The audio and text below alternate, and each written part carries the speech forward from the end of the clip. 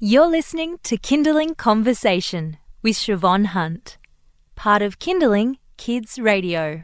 Where are your kids right now? Are they playing in the backyard? It's pretty hard these days to get kids outside. I know that sounds ridiculous, but many of us live in apartment blocks.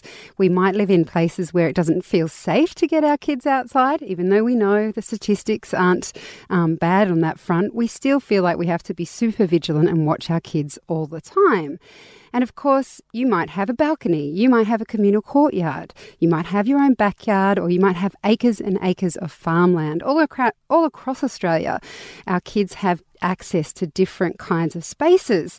But we do know, of course, that outside play is great for a kid's health and yours too. Both Planet Ark's National Tree Day and Schools Tree Day are at the end of this month. So joining us to talk about outdoor-based learning, which includes trees, is Dr. Amanda Lloyd. She's the educational consultant for Outdoor Connections, which is basically a business that teaches educators nature play and also has retreats where kids can come and get dirty, I guess. Hi, Amanda. How are you? Very well, thank you. Before we came on air, we were talking about basically how Orwellian it feels that we're talking about how great outdoor play is for kids. Have we lost something in this last, I don't know, how long, 2 decades, that it's so normal and natural for kids to play outside? Yeah, there's definitely a disconnect from the outdoors. Whether that's because of where we live or the time we live in, I can't say. But we definitely aren't accessing the outdoors like we used to. And so Planet Ark's National Tree Day and Schools Tree Day, is this, I mean, I think of those words and I think it's just about planting trees. Yeah. What's it actually about and how do kids get involved with it? So there's heaps of theories written about how children connect with nature and how they learn to love the world. And most of them start with them being connected to it. So if they're planting a tree, they're feeling empowered and they've got ownership over a space and they'll learn to care and love for that space over time. So Planet Ark has really gone about empowering communities by implementing that tree day. So in the stuff that you do when kids come to yours, Sure. I'm really interested in this story where you said you had kids for quite a long period of time, but it took them several weeks before they got to the point where you were like, oh, that's what it is to be a kid. Can you tell us that story? Yeah, I was just saying before, I've been working with a group of children over a period of 10 weeks, and when we first went outside to build shelters, they really had no idea about how to put the ropes together or how to lay the sheet over the tree, and they were quite daunted by all the different things they were touching, and they'd stay away from each other and be really very quiet and soft, which is unusual for this bunch of kids. And after they grew with their confidence and their skills to put up ropes and tarps, they would become so loud, and then they started making forts, and something in me went, that was me as a kid, but it didn't take me an explicit 10-week teaching period to learn how to be a kid. How to get messy. Yeah. So we might look at children outside and, as you say, they're picking up sticks and they're bashing trees and they're building forts, and that might just look like they're having fun. Yeah. But there are more layers to it than that, aren't there? What's actually happening? Look, when they're outside playing, we find that the children that are quite shy inside can go outside and be loud and be the leader and take on responsibility. So they're learning those set of skills. Outside, they're learning teamwork with each other that you don't get from being inside watching a TV or listening to a teacher speak. They're having to problem solve amongst themselves, which is always really rewarding to watch. They're learning resilience to cope with, their shelter falls down. Oh, I have to pick it up. Like, they're learning those simple things for what for them is a real life activity. So in 2015, outdoor learning was added to the school curriculum, which I think sounds really exciting. But what I want to know is it national and are all schools doing it? I mean, do they have to do it? Yeah, that's a really tricky question that's hard to answer. Across Australia, outdoor learning is incredibly ad hoc. One teacher in one school might go outside every week and then a school down the road won't go out at all.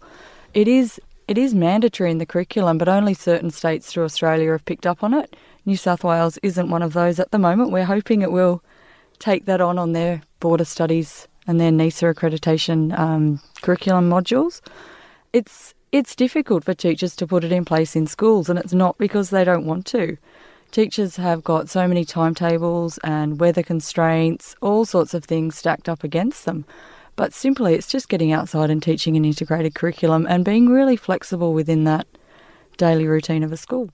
So when you say an integrated curriculum, I've heard that this kind of play can incorporate things like maths and science. I'm assuming that reading doesn't come into it, or does it? Well, funny you should say that. I actually started my outdoor learning journey as a teacher because I was working with a group of kindergarten children who were scared to learn to read. They didn't know how to get things wrong.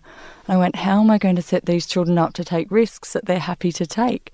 So I take them outside and learn that it was okay for something not to be perfect. So reading can be taught, the skills of reading, but not the explicit instruction of it. Writing can be taught completely outside because all the activities they do outside they want to write about. And yeah, sure, the spelling needs to be taught in a separate sort of mode, but the enjoyment and the motivation to write is all happening outside. It's interesting you say that because sometimes my daughter, who is in kindy, I look at her and I think, why do you have to get everything right and not, why do you not want to try it in case you get it wrong? I mean, and do you see that sort of as a byproduct of just being so controlled inside? Yeah, everything in schools and at homes is quite orderly. The outside isn't orderly, so it opens up a lot of opportunities for kids. So this year's theme for National Tree Day is, what does nature mean to you? If we want to sort of embrace Planet Ark's idea and the National School Tree Day, how can we as parents get involved with our kids in that theme? So the Planet Ark Tree Day does have a schools day, but it also has a community day, and there's spaces all across Australia to become involved. There's one. Simple things as a family to do are just go outside. You know, go for a walk, eat your dinner outside, simple things, the simple pleasures, I suppose. Turn off the devices, walk out the door. Oh, so fabulous. It's very exciting. I think I'll find the one in my local area. Amanda, thank you so much for your time today. That was Dr. Amanda Lloyd, and if you'd like more information about Planet Ark's National Tree Day, and that includes Schools Tree Day, just head along to our website, kindling.com.au, and we'll pop up some links. You've been listening to a Kindling Conversation podcast.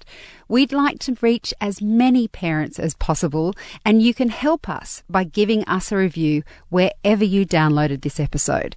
It means that more people can find us. I'm Siobhan Hunt. See you next time.